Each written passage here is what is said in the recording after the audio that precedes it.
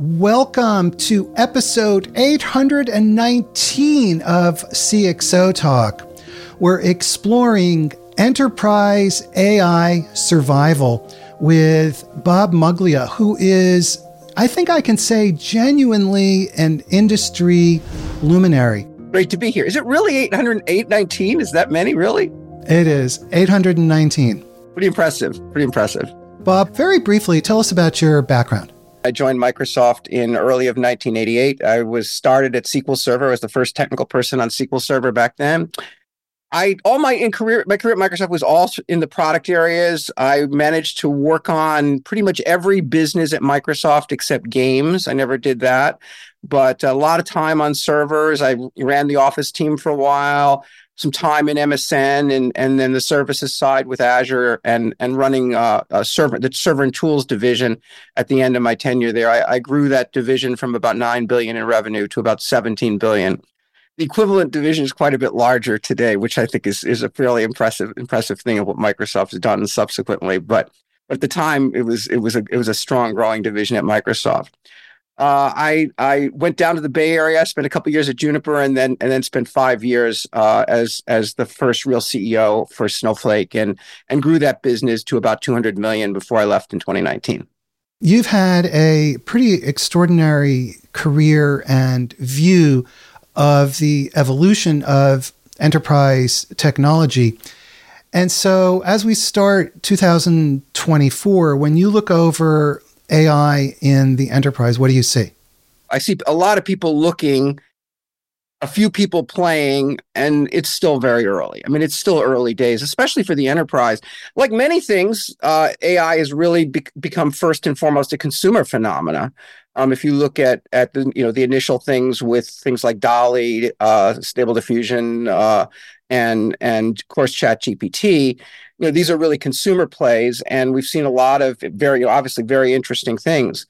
The enterprise has a lot of additional concerns, largely having to do with governance and data security, and the products are much more nascent there. I believe that 2024 will be the year of the first generation of AI products for the enterprise. The first 6 months of this year, it's going to be Copilot season, I think, with just about everything getting a Copilot. I haven't found a product where I haven't talked to, we're building a Copilot. Now, how good those Copilots will be, how useful they are, we'll find out over time. Microsoft, most importantly, is putting it across almost their entire product line. They just announced yesterday that the Windows is going to, I think the Start button is going to switch to a Copilot AI button, which sounds interesting. We'll see what happens with that. So we'll see a lot of interesting things coming out. There are some examples, I think, in this first generation of technology that's really interesting. Obviously, the creative side of what is possible with generative AI is generating a lot of excitement. We'll see tools like Firefly from Adobe being incorporated into their suite and really adding a lot of value, I think, to creators in that space. So I think it's a time where creators will benefit tremendously. And then, there's some other interesting things. The other thing that the AI is capable of doing right now is summarizing things, and that can be really useful. Maybe if you were to ask me the product that will be the most interesting, and you never know about this, but my guess is Microsoft's Teams product, where they are actually taking and transcribing meetings and then providing a summarization of that, which they can then provide to people who didn't attend the meeting. That seems almost magical to me. And the experience I've had talking to people who are using the product is really indicative that it is somewhat of a life-changing experience for managers and people who work with a variety of different teams. Because for the first time ever, you can not attend a meeting and pretty quickly get a summary of that from out of the system, which is not biased by any individual's perspective. And it really, I was talking to a manager that was using it, and his perspective was it was really changing the way he ran his organization, because he could keep an eye on things and understand where to drill down without having to worry so much about, is he offending people? What questions is he asking, et cetera? He could really get an unbiased view of things, and then really learn what happens at a detailed level afterwards. One of the issues that's happening with that is the question of the etiquette So if you're invited to a meeting, you can send your bot in instead of you. We are not to the point where we have agents that can set that can represent us with the bots yet. But what we do have is tools that can actually see what happened and write a short summary, so that it used to be before Zoom that if you didn't attend a meeting, you missed the meeting, and maybe somebody took notes. With Zoom, and you had the ability, and Teams, you've had the ability to record meetings, and that's been great. And I found that very useful sometimes as a board member, just having ability to have an understanding of what's happening in things. But if you're listening to a meeting, it's an hour or whatever of your time. Whereas if you can look at a summary, that's maybe 4 or 5 minutes. And then the fact that all of the data is behind that, the full transcript as well as the video. If you find something that's concerning or interesting, you can drill down on it. And I mean, this is a tremendous way of changing the way people are working. I mean, I think these are very significant sorts of things that will become a reality in 2024. So clearly there are going to be a variety of changes in how people work in meetings. And you mentioned Adobe, so art creation and marketing, for example. What about business models and business strategies? What do you see? What have you seen, and what do you see going forward regarding the impact of AI and generative AI on how we run our companies and our revenue models and so forth? AI has changed the goal in some sense of what I always sort of viewed the data world being. I mean, the goal of the data economy was always to be able to provide information to people to allow them to make better business decisions, to make them faster and make them more accurately based on what they're learning and what's happening in the real world. And data is critical to that, and that was always possible. What's new, and it's really exciting, is that now you have the ability to have intelligence being incorporated into your business systems. And so the interesting question is, where do you put that intelligence, and how do you leverage it? And how can you as a company take advantage of the fact that now there are a set of tools that can help you in a set of decision making that goes way, way beyond just looking at charts and data. You can now see information that's summarized. You can have recommendations made. A lot of things like that are going to come out in the next year. So intelligence is kind of the new goal. And the question is, how do people incorporate that intelligence into their business? Obviously, it very much depends on the business.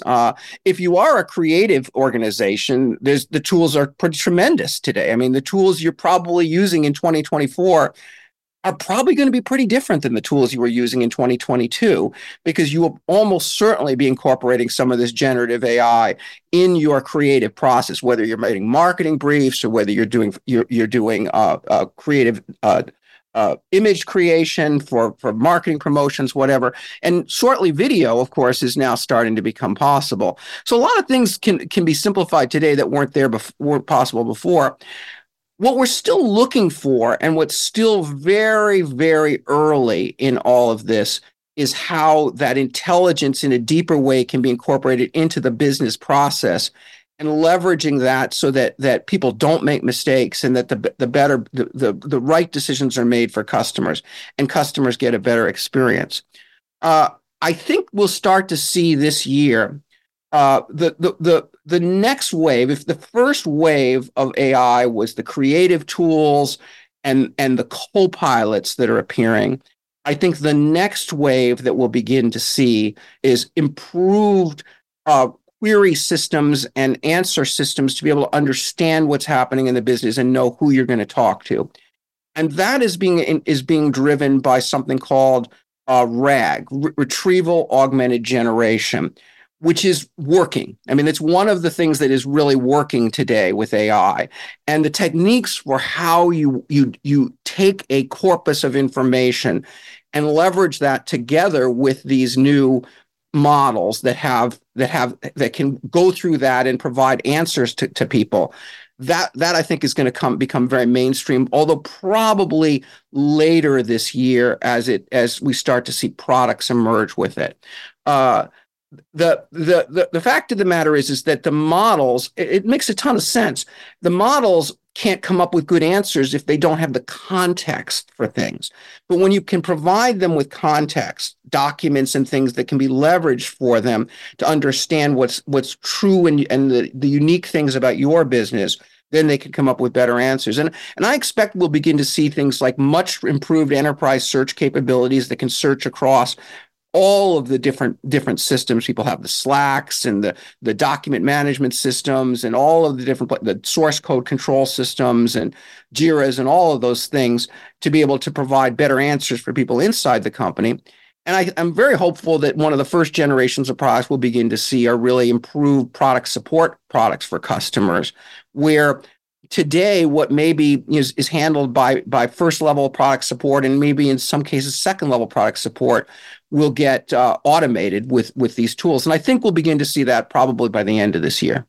One of the things that you've been describing has been essentially incremental improvements in efficiency and productivity. But there's a question from Arsalan Khan, who always is a regular listener of CXO Talk, and he always asks great questions. And he says, should organizations consider AI as something that can improve a few things? Like I was just describing the efficiency, we run a better meeting. Or can it disrupt the whole business model?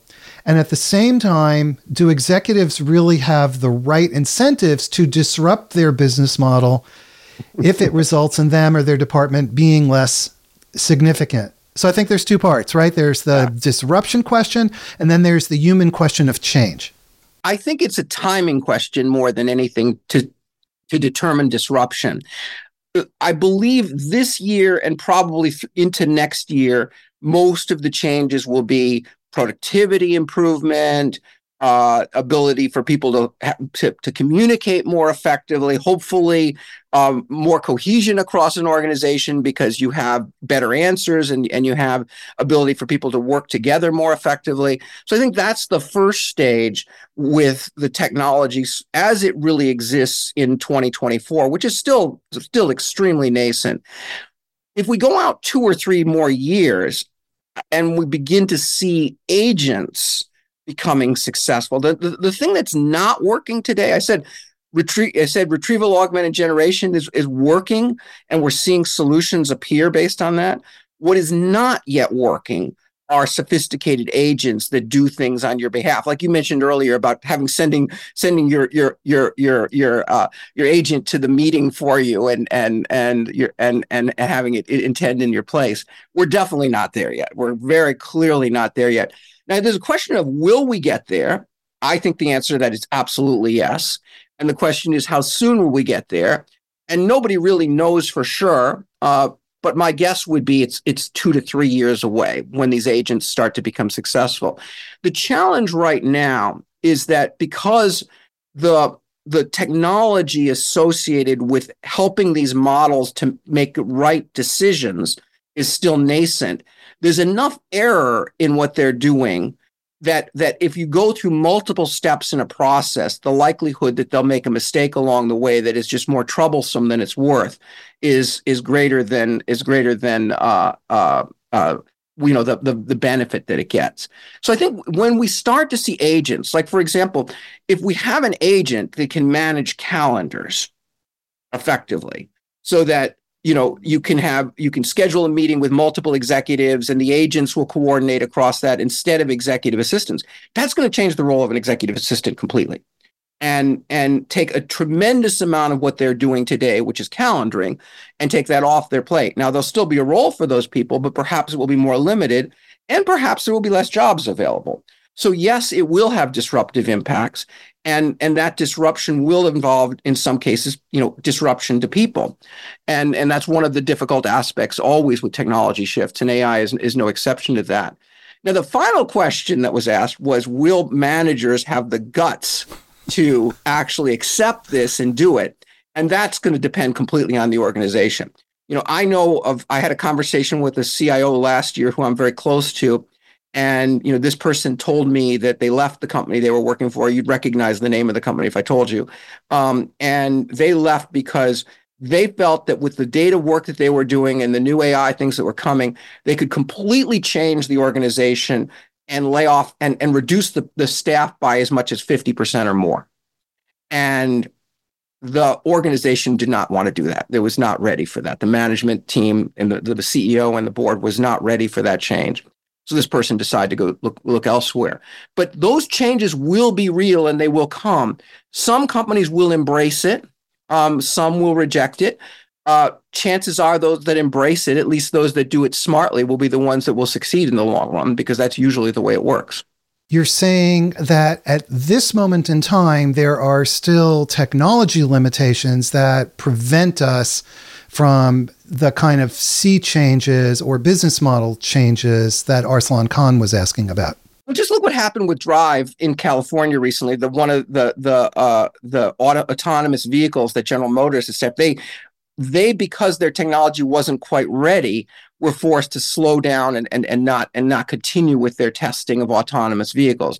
Google, on the other hand, is actually continuing to see some success with that, with Waymo. So we'll see. I mean, when we have self-driving cars that can drive us around cities, let's just talk about that. Let's forget about going in the country and everywhere else, but just around cities, that's a massive change in terms of what's possible, and it will have gigantically disruptive impacts on the economy and people.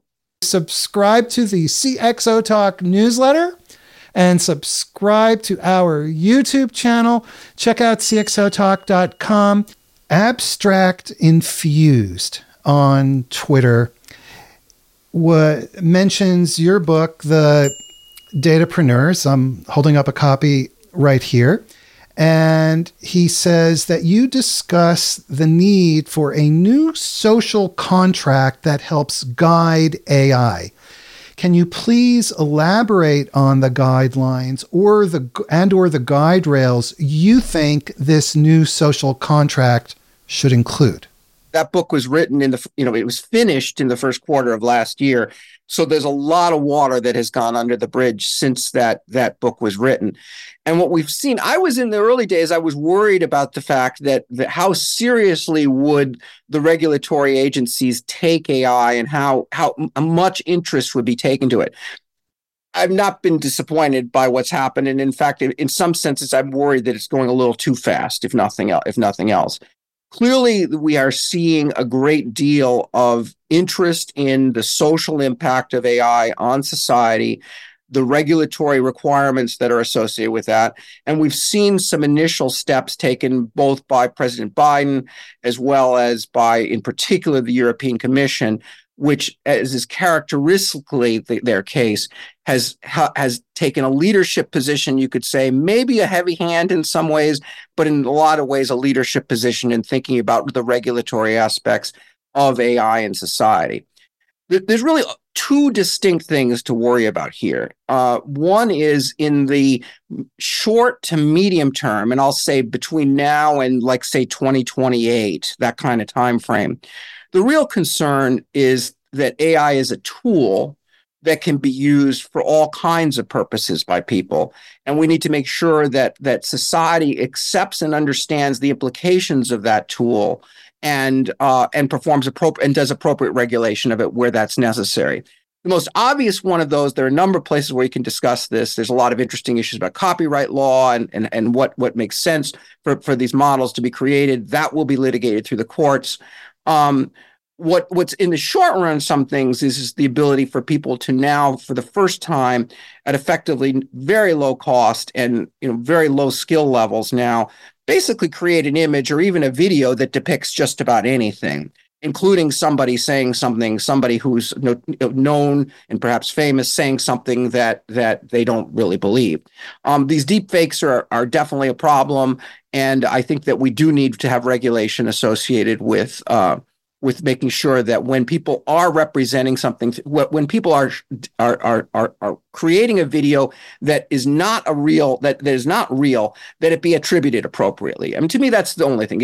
I don't mind people doing it. They just need to, as long as it's not totally inappropriate, but like porn or something like that. But but attributed at least, right? I mean, we'll see a bunch of this. Actually, we're going to see a ton of this in the political season coming up, because I'm sure we're going to have all kinds of dark videos being created by AI on probably both of our presidential candidates that are coming out. And hopefully that will at least be represented properly. And I think that in fact, society will push to that. The second issue, which is probably the one I was really referring to in the book, is further out when we begin to get artificial general intelligence, and in particular, if it proceeds beyond that to superintelligence, where we begin to have machines that are effectively smarter than we are, and we have to change our relationship with them. But the one thing that has changed, I said this at the beginning of the podcast, is that I always thought it was about the data economy. It's now about the intelligence economy. And that's the thing that I think is so different, is now you can bottle intelligence in a way and put it inside these models. And we even can see that in some nascent forms today. Now, we're a long way from superintelligence, where we have to worry about how we align those entities with our objectives. But in the short run, we still need to make sure that the models that we are putting out are aligned with the values that a company has. And that's a very, very important part of what enterprises care about as they roll out AI. I mean, they don't want to be putting something in front of their customers that doesn't represent the value set that they have. So that's why these contracts are very important. It's a social contract at every possible level. Ultimately, it's a contract between humanity and the next set of intelligent entities that we are creating, because that's happening and it's going to happen. I believe it. I think most technologists believe that these days. In the short run, it's about how people leverage the technology and do so in a way that's consistent with the values. Either way, the core is values, though. And what are the values that an organization has? And a country, an organization, a company, a person, what are those values and how are they represented in AI? And of course, this issue of ethical AI, responsible AI is going to be one of the most important issues in 2024, and certainly beyond. The White House just issued their guidelines, which really have very far-reaching ramifications and implications. But we have another question, this time on LinkedIn. And let me just mention, we will get to all the questions. So I'm going back and forth to give everybody a chance. So if we haven't answered your question yet, don't worry. I'm tracking it. I know about it. We're going to get to it. So on LinkedIn now, Greg Walter says the following. He says, I'm an advocate of no guidelines or regulations yet because we are in the exploration stage of AI, and he feels that any guardrails stifle innovation. Thoughts on this? I'm actually more in his camp today than I'm not in some senses. I do believe that we need to allow creativity and openness.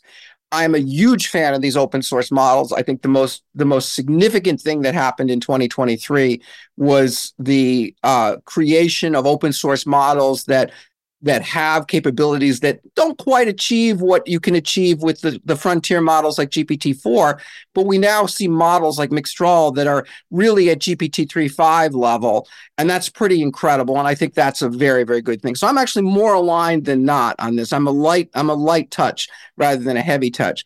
There's some places where I think it's obvious, though, that you need regulations. We shouldn't be creating videos of people that look perfect, of them saying stuff that they don't believe. And that needs to be attributed. And that there are some things like that where I do believe we already can see the need for regulations. And again, this is in the place distinguishing between, it's not about alignment of super intelligence. That's not a 2024 problem. I'm glad OpenAI is working on it. I'm glad they're working on it and Anthropic are working on it. That's good. But for the rest of us, it's not a problem for us to worry about. What we are worried about is the alignment of these models to the values that we are applying them to right now. And mostly that's a values thing that should be controlled within organizations. There are a few places where government regulation makes sense. And then once again, I think that if you're in Europe versus in the United States, you'll see a difference. The Europeans have a different view on regulation than the United States does. And it's just part of the cultures of those different societies. We have another question from Abstract Infused that is on this general say, soft kind of topic. And then we have a question we'll follow up after that from Chris Peterson, who has a more technical question. And so Abstract Infused says that going back to your book, The Datapreneurs, not sure who Abstract Infused is, but he's clearly a fan of your book. He describes a drawing that you have, which I'm going to hold up. You won't be able to read it very much, but you can see it a little bit. And it is the arc of innovation diagram. And he says, it's clear that we can anticipate enormous advancements in AI. What advice would you offer people considering a career in AI or data-related technologies? The biggest advice I have is to get engaged in it and begin working with the technology as deeply and technically as you're able. I mean, if you have data science capabilities, by all means, it's a wonderful thing to be able to, if you have those mathematical capabilities and can work on some of the deep attributes of fine tuning of models and working in the open source community, it's party city for people if you've got those technical chops and can spend time on that. And spending time working with the open source models in particular is very interesting. But across the board, the ability to, even as a consumer or a prosumer kind of person that has some set of skills, you're now being able to apply these technologies. So if you like, if you're creative and you can leverage some of the creative tools that are coming out that allow you to create new visuals at incredible speed at much greater detail, play with that. I mean, spend as much time as you possibly can.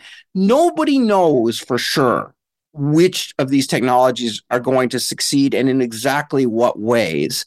We're still early on that, but by staying engaged, it's the biggest thing. I found, frankly, that one of the biggest things is following some of the more interesting writers in the space.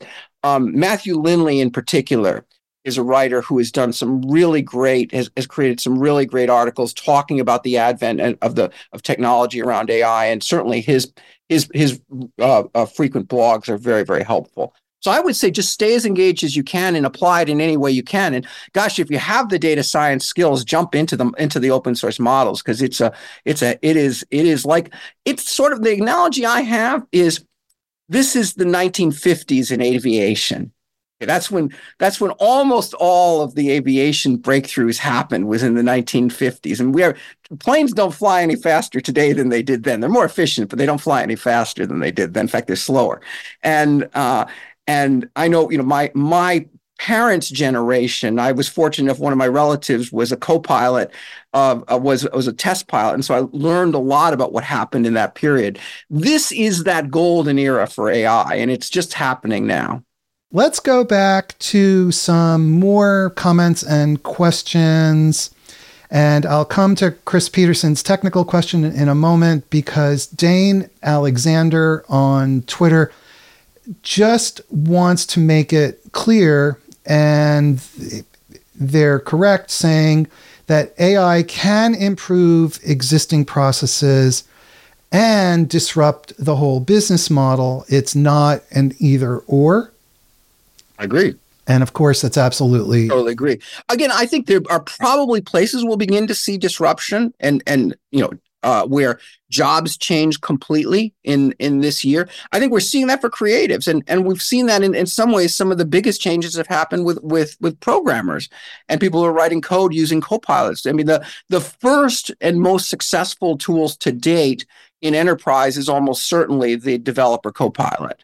And so we've seen that already. And that's a tremendous, hey, to be able to increase productivity of a developer by 20, 30, 40%, that's incredible. That's an incredible improvement.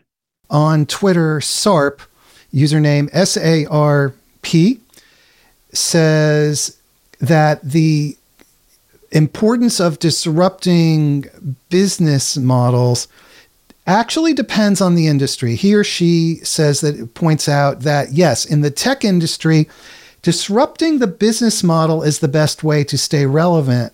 But in the healthcare industry, improving a few things is sufficient.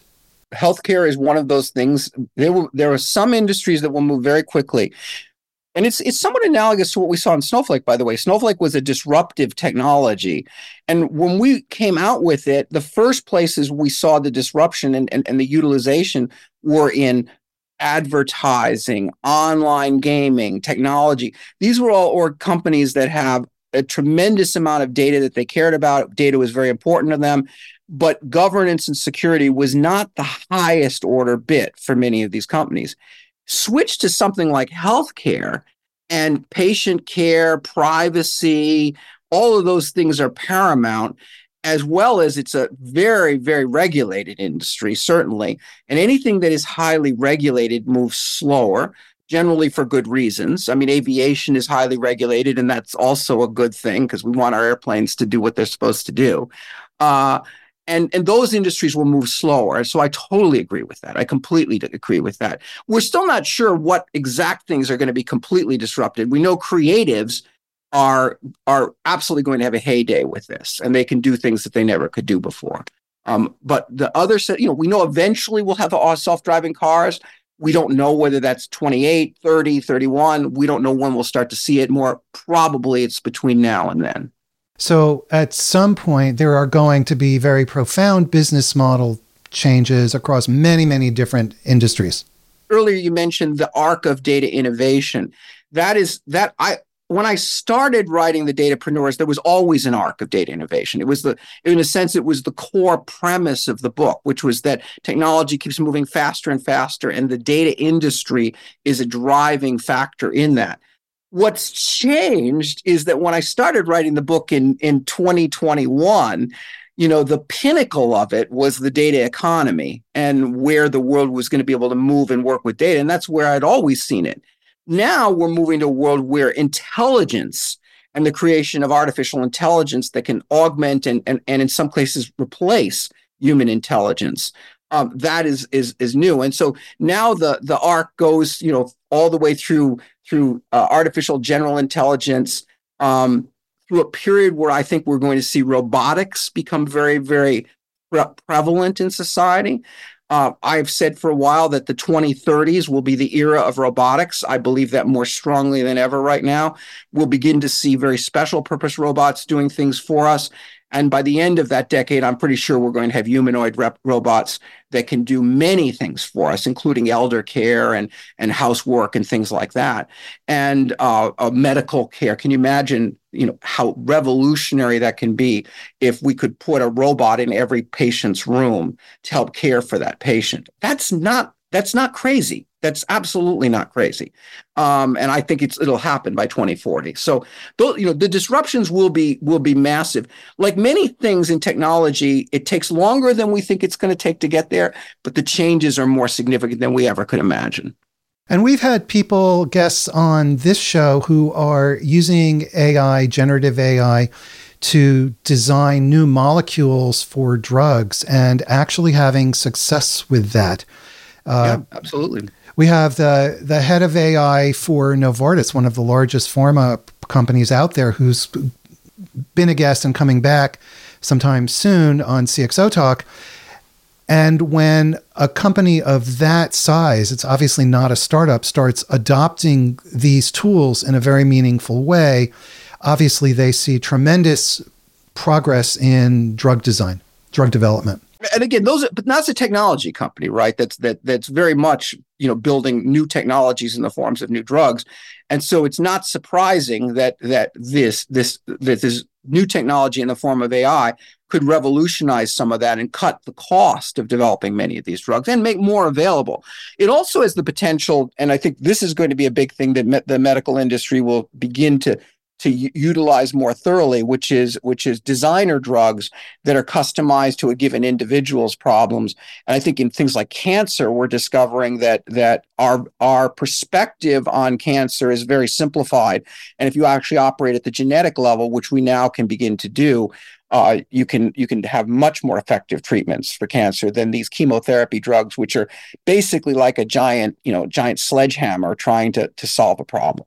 Let's move on to a technical question from Chris Peterson, who's been waiting patiently. And we have other questions that are also stacking up. And don't worry, we'll get to all your questions.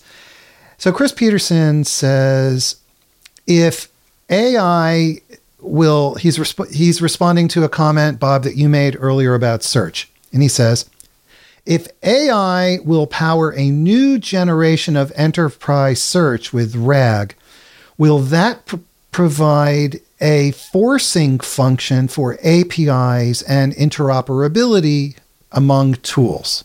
One of the things that's happened is with the web and in the previous generation, the SaaS world, is that data is being exposed across applications through some form of API. And almost every application, certainly almost every commercial application you could buy, has some set of APIs to allow you to extract data from that and make use of it.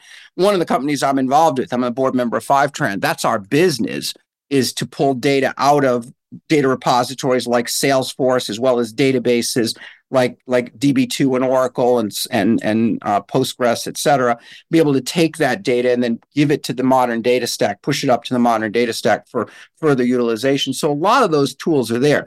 The thing that I think is so interesting that's going to happen because of AI is the API of, the language of the computer language of 2023 was English, which is crazy. As an old-time computer scientist, the idea that we can talk about English as a programming language, but that is the fact.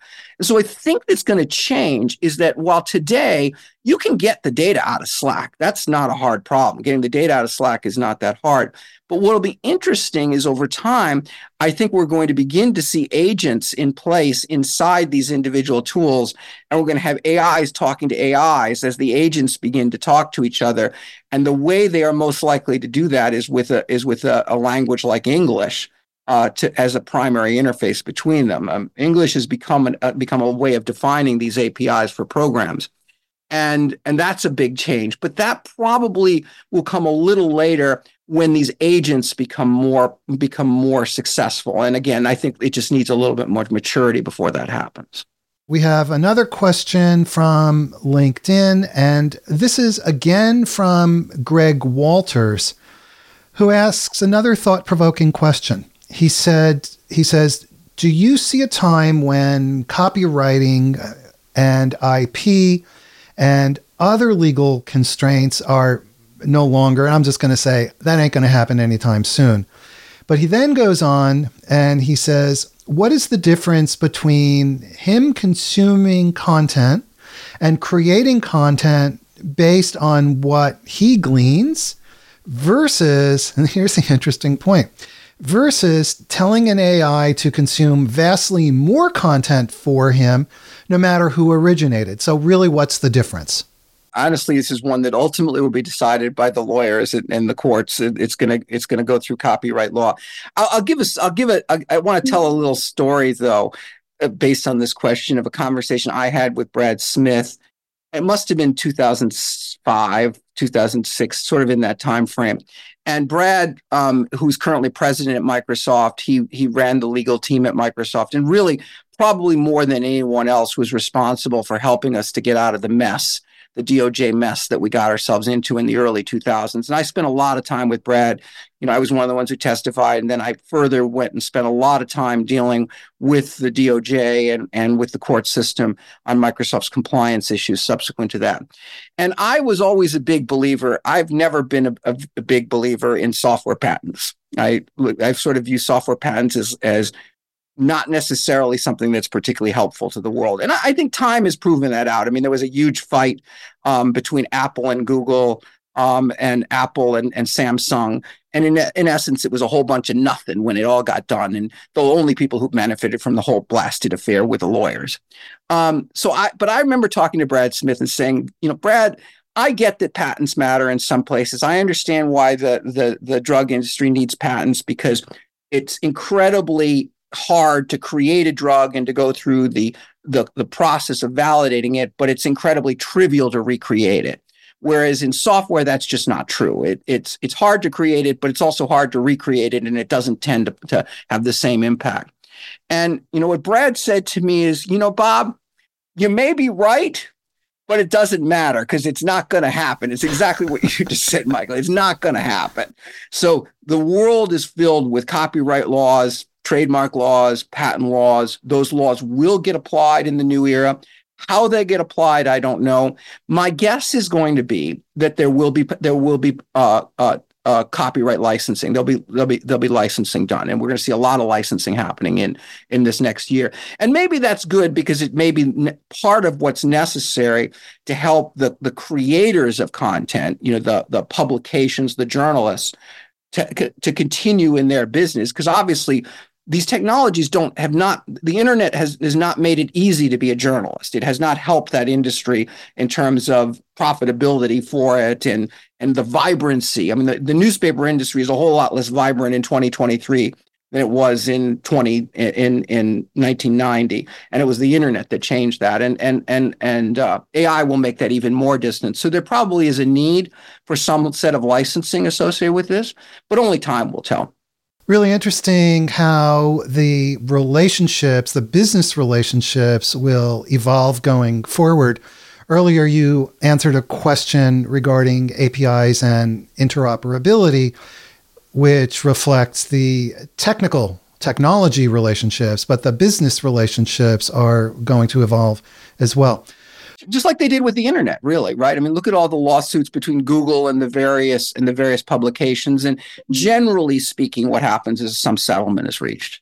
Google has plenty of money to pass a little bit along too. So Stephen G has a question, and then I'm going to go to Arslan Khan, who's got a hard question. Stephen's question is an excellent question. Arslan's Khan is a hard one. So Stephen G says, in this book, you wrote a chapter on AI and the knowledge graph. Can you expand and perhaps give us an update on this subject? I said the thing that is working right now in terms of answering questions is RAG, retrieval augmented generation, where you can take some context and provide that to the model. And the way that is being done today is you take a type of a model, an embeddings model, and you run this across a set of content that you have. Maybe it's your product support database or your internal communications or whatever the content corpus is. And you first have to chunk that up into pieces that can be effective, and then you run embeddings on it. You put that in a vector database. And then when a person asks a question, you use the same embeddings model to encode that into vector space, and then use what's geometric similarity, essentially, to do a similarity search to find content that is semantically similar to that. And then you pull that content out and you feed it into the prompt of the model in answering the question. And the improvement is dramatic. It's truly dramatic. If you look at what a model like a GPT-3 or GPT-3.5 or GPT-4, and the quality of the answer that it can give is dramatically improved if you can provide it with the context associated with it. Well, what we're finding is that sometimes that's not enough. And, in particular, the place where we still haven't cracked the egg completely is in SQL generation this is just an example of something that's not yet working the way it kind of needs to work, where somebody can ask an arbitrary question and get an answer. And if you think about that, part of the reason for that is that when a business person asks a question, they ask the question from their perspective with the context that they have in their head. And the model can't possibly know that. And it may be that simply pulling passages from previous documents and feeding that to the model is not enough. And that's where a knowledge graph can come in, because a knowledge graph can actually define something explicitly for an organization and have a concept that is encapsulated into this database and leverage that as knowledge that can then be passed on. So what people are now doing is almost everybody who is working on SQL generation is talking about having some form of a semantic model that describes the semantics of the company. And let me just give you an example. I was thinking about this last night. When I was at Snowflake, we had this concept, they still do today, where the first deal they do is called a capacity one deal. And that term capacity is a very internal term. It's how Snowflake sells. And there's capacity one and capacity two. And capacity one is the first deal and capacity two is the second. And a really interesting question is growth between those two. Well, those concepts mean nothing to anyone outside Snowflake. So somebody, if you're going to ask a model this question, give me the growth percentages for the companies that were signed a year ago between their first capacity deal and their second, you never get a valid answer unless you had that context encoded in a semantic model. So the knowledge graphs are being used or considered for use in a semantic model. This is super early. There isn't really a true knowledge graph general purpose database out. I hope that changes in 2024. But I think that the technology will become an important part in building the semantic context that is necessary for these models to succeed. The other thing I'll say about this, and this is an important point, which is that building a semantic model is damn near impossible for humans to do. Certainly if you're a small company and you reasonably understand business, you can do it. But think about a big company with multiple divisions, impossible. It's just so complicated. And what's fantastic is that the generative AI models that I mentioned were good at summarizing already, they can be used to actually build the knowledge graph. And so the technologies are very, very interdependent. And while they're all early, I believe when we talk about how agents are going to become the ultimate thing where, I should be able to say, hey, schedule this meeting for me. I want it next week. And the system will, these are the people and the system will figure out all of the details of it. In order to do that, they're going to need more context. And I think you'll see knowledge graphs playing an important role in that. Are you aware of early attempts at building these knowledge graphs that right now are showing particular promise? Yeah, and I think the SQL generation is an example of it. I think what we will see this year, we will begin to see, I think, valid SQL generation, certainly within the next 24 months. And I think it'll be a combination of a semantic model. And at first, the knowledge graphs will be very simple. They could just be files and things. They may not be a true database, but we'll begin to see that this year as people are attempting to leverage these models for business analysts to ask questions of data. Arslan Khan says, should we treat AI in some ways as a human with all the responsibilities, the ethical kindness of a human and all the challenges, for example, being sued or laid off of being human? And here's the question. What responsibilities do AI creators have in order to be fair? I do think that we need to, particularly as these right now, these AI systems are simply tools. They're nothing more than that. We shouldn't imbue all sorts of characteristics on them that they don't have. I don't believe that will always be true. I mean, I believe that if we go out 10 years, we will have artificial general intelligence and ultimately continue beyond that. And I think we need to treat those systems essentially with the respect that they deserve, because I think they will have that. Do they have the same rights as people? No, they don't. They're different. They're machines still. They're still machines. And I mean, I'm highly influenced by Asimov's writing on this, where he just wrote endlessly on it. If you want to ask this question, read Asimov's robot stories, because he will go through this in 10,000 different ways and asking about. And certainly, probably the most seminal piece that he did on this was called The Bicentennial Man. If you haven't read that story, read that one story. It will talk about the whole thing. Essentially, it's a story of a robot that becomes a human over time, and dealing with the issues of rights associated with that robot. And he wrote it later in his career, literally, I think in 1976, his bicentennial, and it was a robot that lived 200 years, which is where it came from. So he really addressed these issues in depth. I do really believe we need to treat, we need to most importantly imbue in these systems the values that we believe are important. We are creating these entities, whatever it is. If it's a simple model today, or if it's an AGI tomorrow, we as people are creating these things. The values that those things will have will be based on the values that we feed into this. I happen to be a big believer in letting lots and lots of different systems be created with a different set of values, some of which will be vile and terrible, many of which will be decent, and some will be amazing. But that's the way the world is. That's just the way the world is. I don't believe that it should be controlled by 3 or 4 companies that control all of this. I think that would be horrific if that was the outcome. However, fortunately, I know that's not going to be the case because I see the open source advancing at such an incredible speed. So these are incredibly profound and important questions. They were considered, by my science fiction hero, 70 or plus years ago. And in some ways, he did some of the deepest thinking on it of anyone. A little while ago, we had incredible and prominent data scientist as a guest on CXO Talk. And someone in the audience said to him, if you were to be a robot, what would your favorite robot be? What robot would you want to be? Can you answer that question? So many cute robots, right? I mean, R2-D2, C3PO. I mean, C3PO is a pretty cool robot, right? In the scheme of things, there's a lot of things that have historically been there.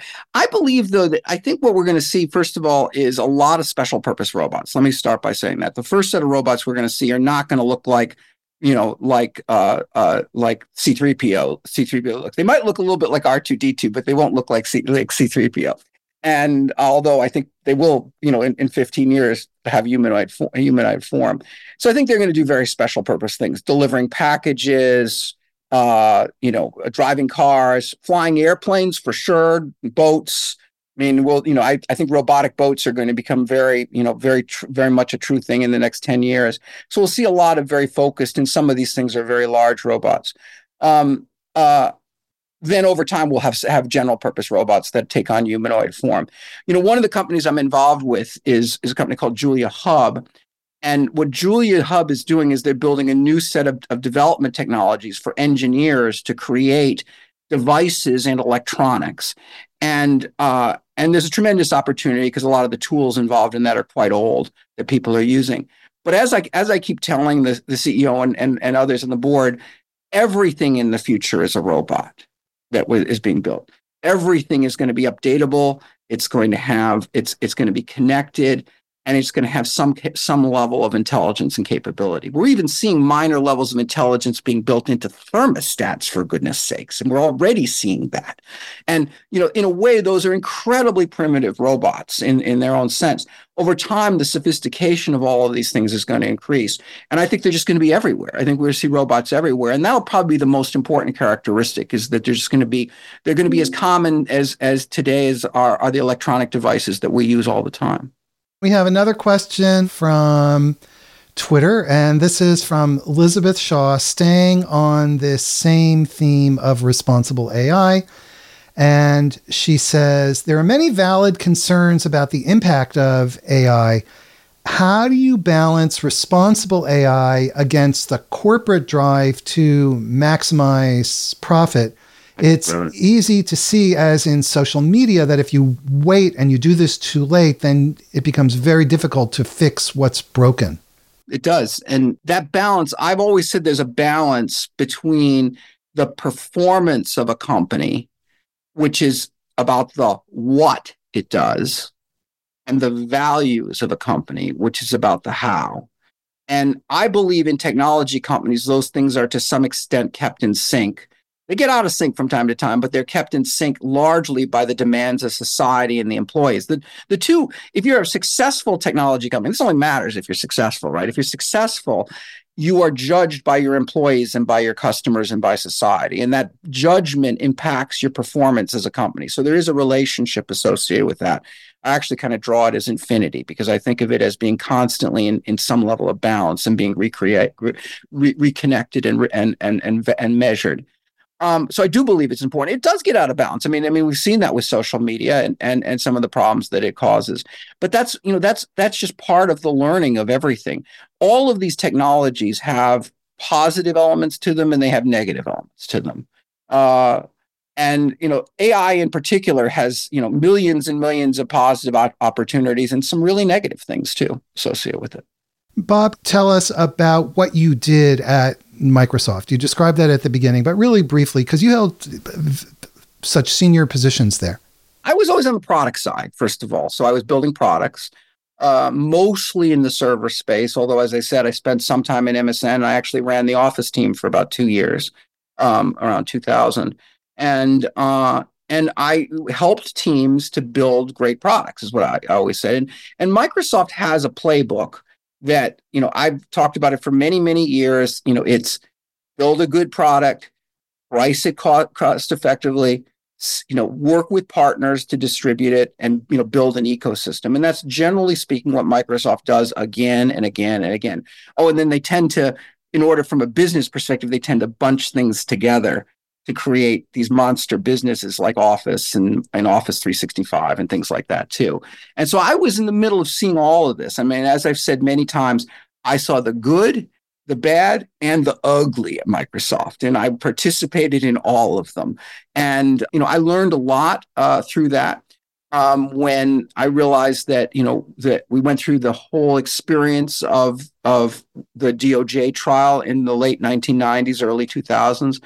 I was one of the 12 witnesses. I had signed the Java contract, so my focus was on Java. So I went through Judge Jackson and that miserable trial that we had.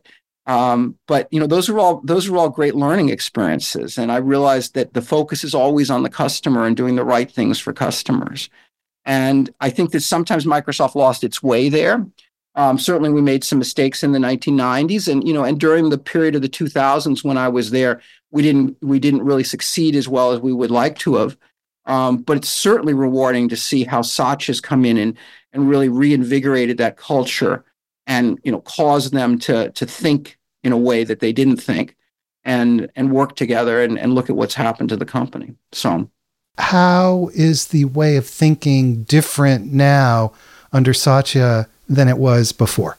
The biggest thing was a shift away from the past, which unfortunately Steve and Bill hung on to, too long. Windows was the center of the Microsoft universe really throughout the tenure of Steve.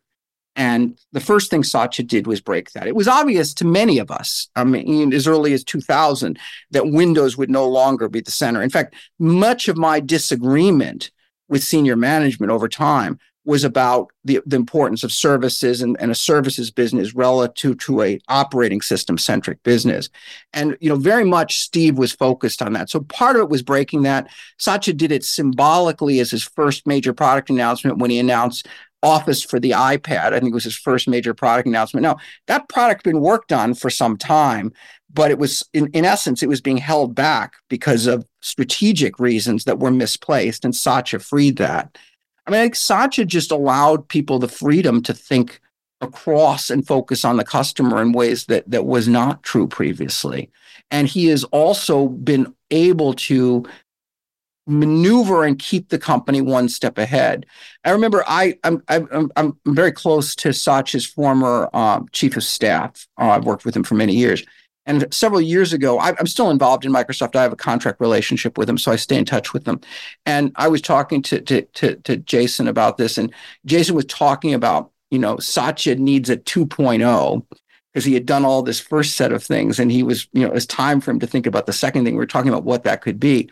Well, Satya found it. It was AI. I mean, he found his 2.0, which was to revitalize the company with a technological infusion, and he was wise enough to invest in it early and see it. I mean, I remember having a conversation with him several years ago, and I really didn't understand what he said, but he was talking about these models and these giant models. And he said, the more data we give them, the better they get. And little did I realize how true that statement was, but he saw that back then and has pivoted the whole company towards it in an unabashed way. And really, and done some things that are super, super disruptive. I don't know that this is going to disrupt Google search, but if there's ever a technology that is going to change the search business, this is it. This is the technology. Was this shift to AI part of a grand, cohesive vision, or was it being really smart and also having a lot of luck being in the right place at the right time? I think Satya saw the potential. So in that sense, it was part of a vision. But of course, it was part of real, luck and other things. Because who would have known that it would have accelerated? I mean, I think that it's been surprising to even the data scientists how fast things have accelerated. And to his credit, he has been the most aggressive at making use of the technology. And Microsoft had the benefit of having access to those models earlier than anyone else did, which is a good thing because they're not always the fastest moving organization in the world. So they're a big company. Bob, any final thoughts or words of advice to folks who are in the enterprise or developing these technologies today? This is like the jet engine era of the 1950s. This is one of those times that only come along every now and again, and certainly not with something as disruptive as this. So it's a tremendous time to embrace this. I think everyone should be focusing on how they embrace it. I think they should always focus on what they can do for customers. I've always put the customer first. It's the most important thing. When you're in business, it's all about your customer and your relationship. And one of the things I've learned again and again is whatever the issue is, whether it's with an employee, with a customer, a peer, a partner, whatever it is, almost certainly, in almost all cases, that relationship is more important than that issue. And so it's just important to remember to transcend the issues and focus on the relationships, focus on what's doing right. And now is a time where I think we can make some great progress for in a lot of ways.